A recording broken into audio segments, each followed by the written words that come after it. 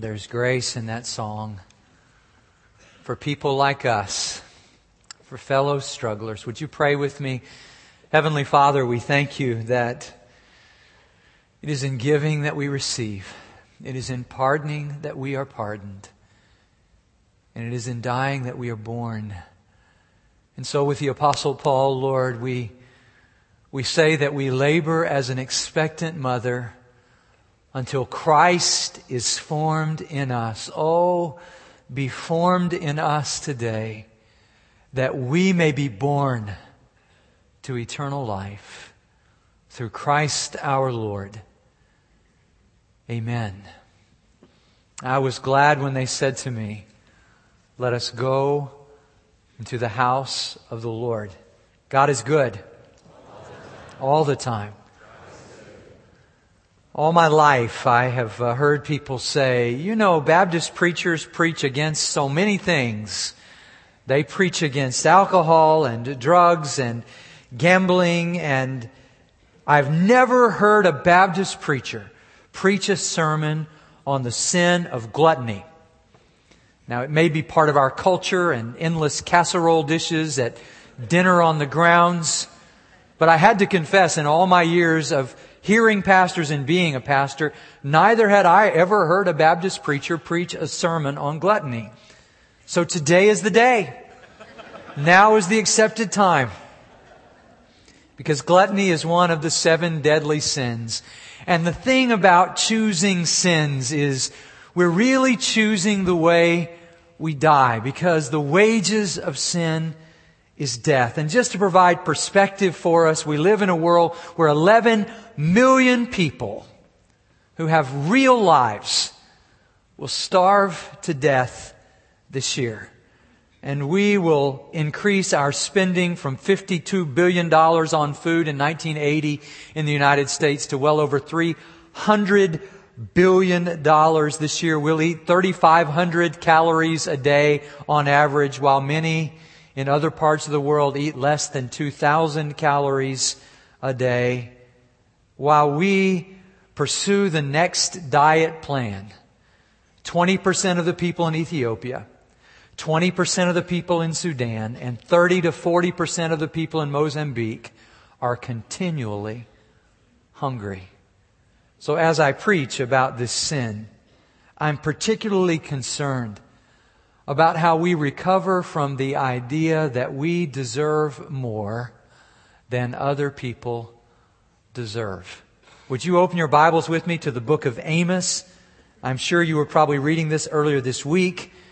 If you, like me, find this as one of your favorite prophets, Amos chapter 6. And then I'm going to read from Luke chapter 19 to show you the Old Testament work of a prophet and the New Testament story of a transformed life. Let's stand together as we read God's Word, recovering from gluttony.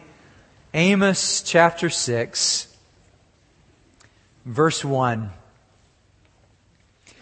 Woe to you who are complacent in Zion, and to you who feel secure on Mount Samaria, you notable men of the foremost nation, to whom the people of Israel come. Go to Calneh and look at it. Go from there to Great Hamath, and then go down to Gath in Philistia. Are they better off than your 2 kingdoms? Is their land larger than yours?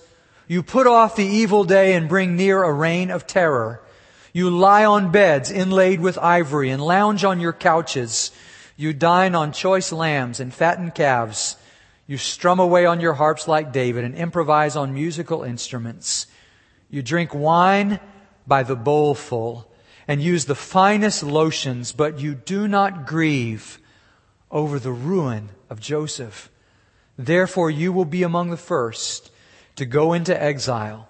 Your feasting and lounging will end. And then in Luke chapter 19, Luke, who is so desperately concerned about the poor, that he says, blessed not only are the poor in spirit, but blessed are the poor, for theirs is the kingdom of heaven. Who shows us the picture of Lazarus who begs for the crumbs from the rich man's table and finds himself ultimately in the arms of Abraham in heaven. This same Luke tells us the story of Zacchaeus, the tax collector. It says, Jesus entered Jericho and was passing through. A man was there by the name of Zacchaeus. He was a chief tax collector and was wealthy. Luke 19:3. He wanted to see who Jesus was, but being a short man, he could not because of the crowd. So he ran ahead and climbed a sycamore fig tree to see him, since Jesus was coming that way. When Jesus reached the spot, he looked up and said to him, Zacchaeus, come down immediately. I must stay at your house today. So he came down at once and welcomed him gladly. And all the people saw this and began to mutter, he has gone to be the guest of a sinner. But Zacchaeus stood up and said to the Lord, look, Lord, here and now I give half of my possessions to the poor. If I've cheated anybody out of anything, I will pay back 4 times the amount. Jesus said to him, today salvation has come to this house, because this man too is a son of Abraham. For the Son of Man came to seek and to save what was lost. You may be seated. Amos probably wouldn't have been a good dinner companion. Not the sort of person to complete your guest list. He had a way of being plain spoken, and if you understand his story, read it sometime this week. It won't take you long to discover Amos never went to seminary. He wasn't a trained preacher. He was busy picking sycamore figs and caring for his flocks as a shepherd when God tapped him on his shoulder down in the southern part of Judah and said, I want you to go north and I want you to preach. And I want you to say to the people in the northern kingdom why I am so upset with them. And Amos arrived, and the first part of his sermon probably met with rave reviews, because he started out, if you read in the book of Amos, he started out preaching against the sins of all of Israel's enemies. So he starts out talking about the sins of the people in Damascus, and everybody is saying amen. And he moves on to Tyre up on the coast, and he thinks about the different places like Ammon and Moab, and finally he even starts talking about his own southern kingdom's sins. For 3 sins of Judah. No, for 4. It's more than that. And he starts talking about it, and the people of the northern kingdom said, isn't this great? Amos is mad at all the same people that we're mad at. This guy can really, really preach, because the measure of a preacher is that he dislikes all the same people that we dislike. And we will know that we have successfully remade God in our own image when God surprisingly and amazingly despises all the people that we despise. But he went from preaching to meddling. When in chapter 2, verse 6, he said, for 3 sins of Israel, you can go on home now, preacher. Land the plane. Shut it down. For 4 sins, I will not hold back my wrath. He says, why? Because you have deprived and trampled the poor. Amos was not so much worried about the fact that the people in Israel had so much. It was that they had so much while others had so little. That their plates were full when other people didn't even have plates at all, because they had sold them into slavery to get the wealth that they possessed. And Amos didn't stop preaching, even when they smacked him, even when they told him to quit, even when they sent him home and said, go build yourself a congregation down in the South. He was as welcome as a Texan preaching on the streets of New York City with a drawl. And they said, go home. And he said, I'm not even a preacher. God tapped me on the shoulder, and I have to say what He told me to say. So I'm sure at some point he went back to his sycamore fig trees. And later, many years later, 800 years later, we find another man, a tax collector for the Roman government, climbing up in a sycamore fig tree because the Lord he wanted to see. And Jesus calls him down and changes his life. And even when Jesus says, I must go to your house today, note well that Jesus' critics say, can you believe he's going to the house of a sinner, a tax collector for the Roman government? This is the height of sin. And this is the height of rebellion. And Jesus hangs out with people like that, and they condemned Jesus for going. But when Zacchaeus found himself in the presence of Jesus, without Jesus saying a word about money, all that Zacchaeus could see in the presence of Jesus was how luxuriant was his life. And he said, here and now I give half of what I own to the poor.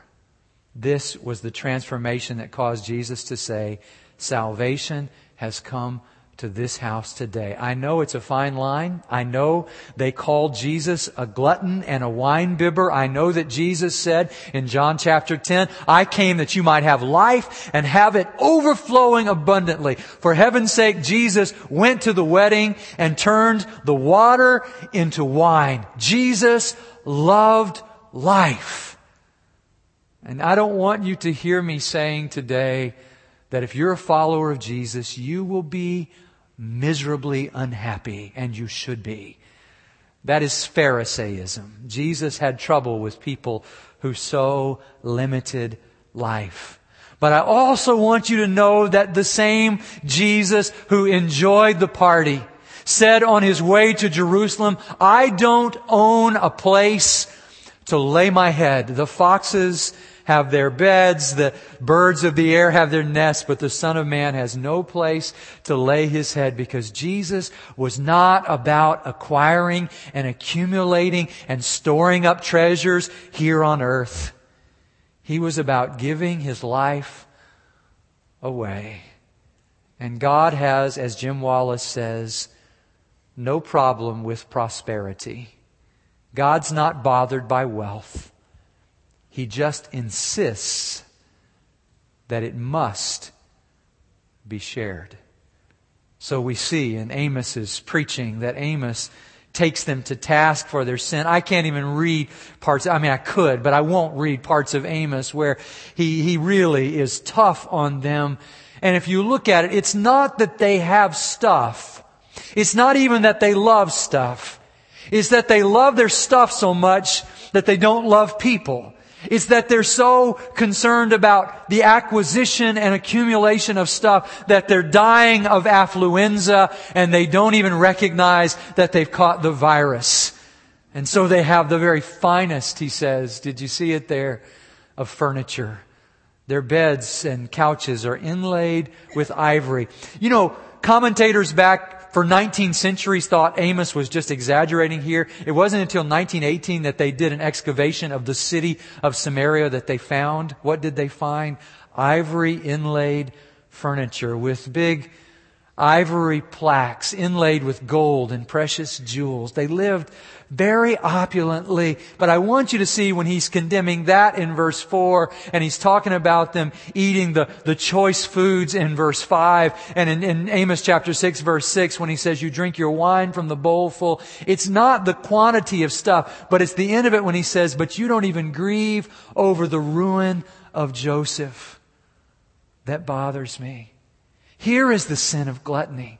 When you and I are so convinced that we deserve to have more stuff than other people, that we are absolutely comfortable having lives that are overflowing with abundance while there are people around us who have nothing, and we say, it's right for me to have this because I deserve it, because I was born into a place and time, a family, an opportunity to work where I could accumulate large amounts of stuff, when in fact we live in a world where the people of Sudan are simply trying to live, and we could be a voice for those who have no voice in a world that sometimes doesn't seem to care. That would be the sin of gluttony, to think we deserve more than somebody else just because we are who we are, and to forget that everything we have comes by grace from God's gracious hand. I see here that they had incredible furniture, and I know we live in a world where all the furniture we could ever need is right at our fingers. It's right here in our city at various stores. We can acquire it. We can accumulate. We can bring it home tonight. We don't have to wait till tomorrow for anything. We can have the best. Why sleep on an old mattress when you can have a newer mattress? Or why wait for the big TV when you can have it now? And he just says about this accumulation of stuff that you've forgotten that other people don't have enough just even to survive. It's interesting that in our lifetime, see, I think when I was a kid, they didn't have storage units. They may have, I don't remember them though, if they did. And I do know this, that now we have 2 billion square feet. 4,000 entrepreneurs in our country own 2 billion square feet of storage space, so that we, whose houses have grown on average from 1,600 square feet per average home to 2,400 square feet per average home in the last 30 years or so, we have bigger houses than we used to have, smaller families than we used to have, and we still need 2 billion square feet of space to rent out, to store our stuff. I would think Amos would not be a good person to invite to go help us put something in the storage unit. And he says they ate the best of foods. And here we live in this city where our great condolence in the midst of the humidity and the mosquitoes is we have very good places to eat. And we, Melanie and I, love to go to those good places to eat. And we enjoy great food. And there's nothing wrong with that as long as we're also offering food to those who have none, like in our Montrose Street Reach ministry, like the Star of Hope ministry, where over 200 volunteered last year, and our choir has gone to sing at Christmas time, and one of our people has offered a meal to those, and we've served that meal. Why? Because there is such enormous need in helping these people get out of their addictions. He says they don't just drink wine. It's not just that they drink wine, but he said, do you see it there in verse 6? By the bowlful. It's not enough to have a cup when you can have a bowl of wine, he says. I read this week that in 1955, the largest drink that McDonald's sold, 7 fluid ounces. That's hardly a swallow, isn't it? Now, you can buy a Hugo or a Hugo, however you pronounce it, 42 fluid ounces, 40 ounces of ice, 2 ounces of liquid. You can buy it. It won't quench your thirst, but go ahead and buy it. You can chew the ice. I don't know. We live in this, I went yesterday, as I often do, to my favorite Starbucks and bought not the tall, not the grande, but the venti green tea frappuccino. They laughed at me when I first said, can I get it no fat?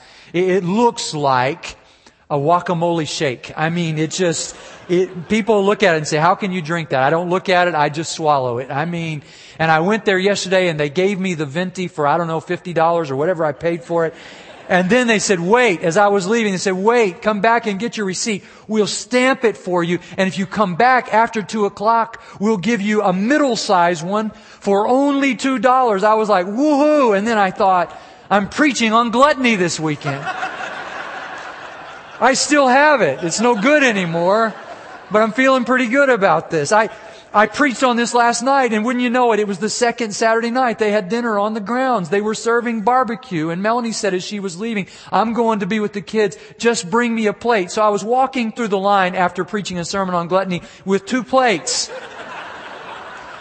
I was feeling a little self-conscious. I wasn't looking back to see if anybody was looking, and I filled them up. And then when I got to the dessert line, I didn't have enough hands, but they did have brownies. And I know Melanie loves brownies, but so do the kids. And so I got 3 brownies, 1 for each. And then I got a little piece of apple pie for me. And I sort of stacked them on my 2 plates. And I turned around and every eye was looking at me.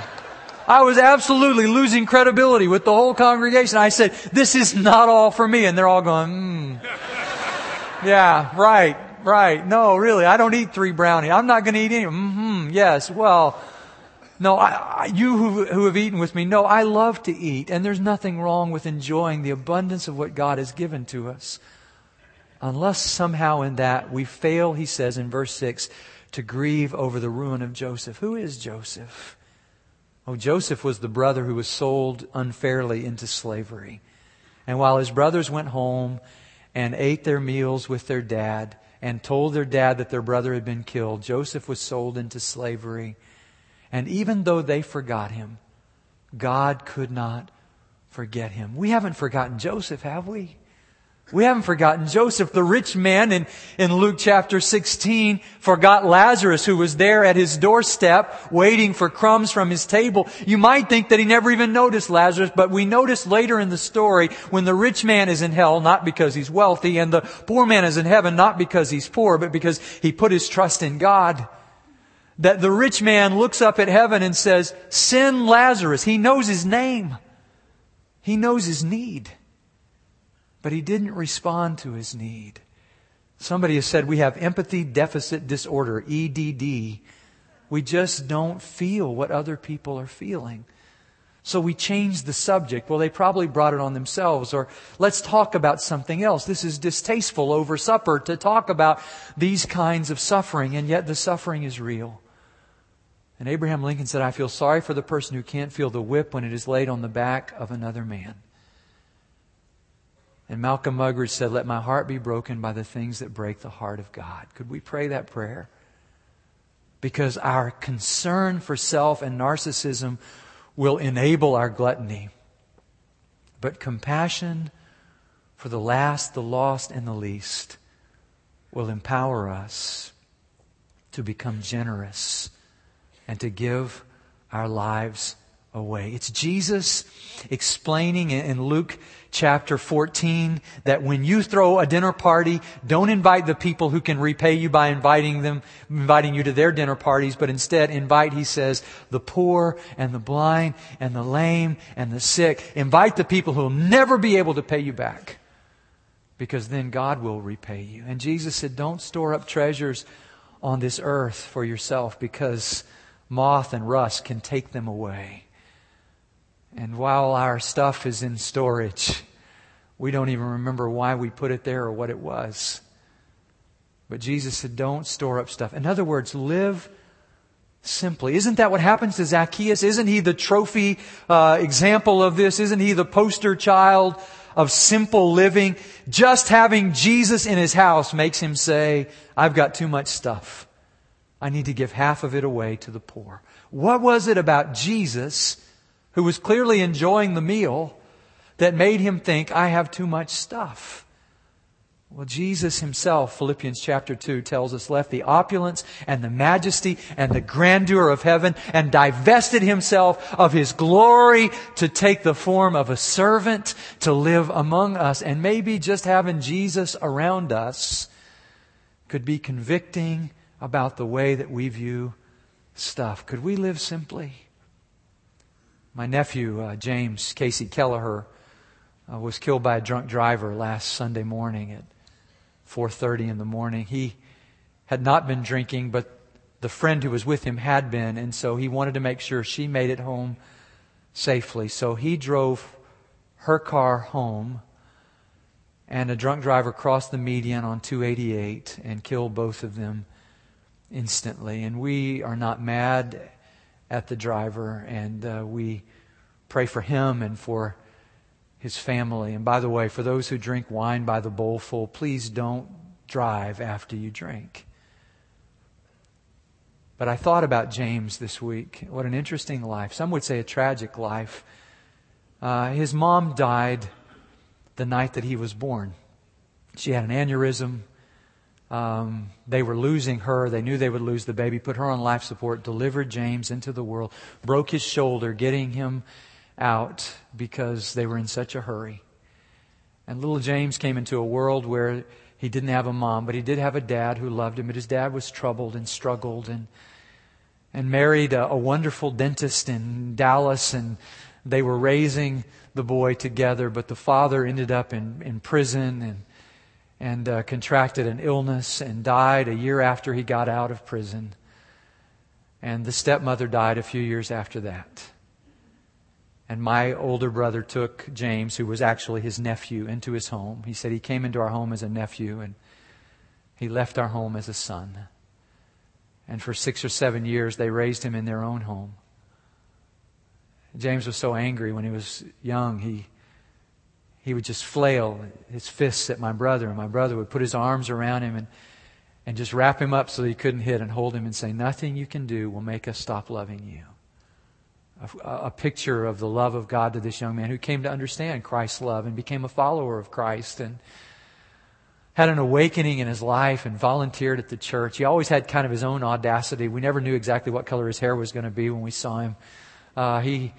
He had a lot of issues in his life, but he lived a very simple life. Interestingly, when he was 18, he inherited just a lot of money. I mean, a lot of money. And a lot of kids would have just gotten lost in that. But instead, he went to my brother and said, you invest it for me. I'll live off the interest.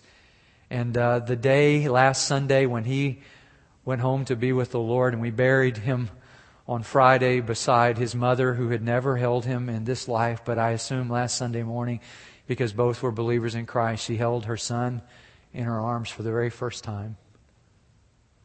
But this young man had hundreds of thousands of dollars, over 7 figures of money, and did not own a car.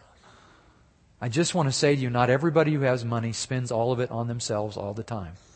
He was still wearing the clothes that my brother bought him when he graduated from high school. He had a bad situation with his apartment, so he asked a friend, can I spend the night on your couch, about 2 months ago? And for the last 2 months, that's where he'd been sleeping, on a couch in his friend's house. He lived simply.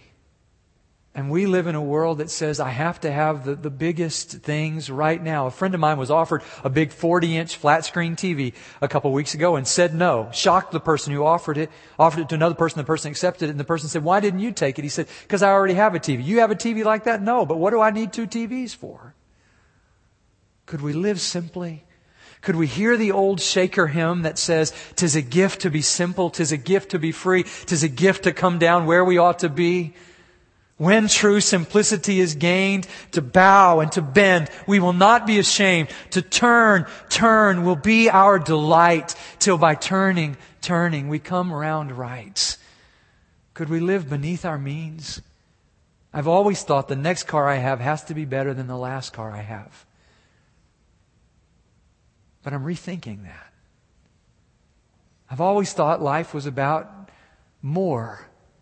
When maybe Jesus showed us by coming down to this earth, it's about giving our lives away. Why would you and I live simply? So that we can give generously, so that others can simply live. Invite the people who can never repay you, Jesus said.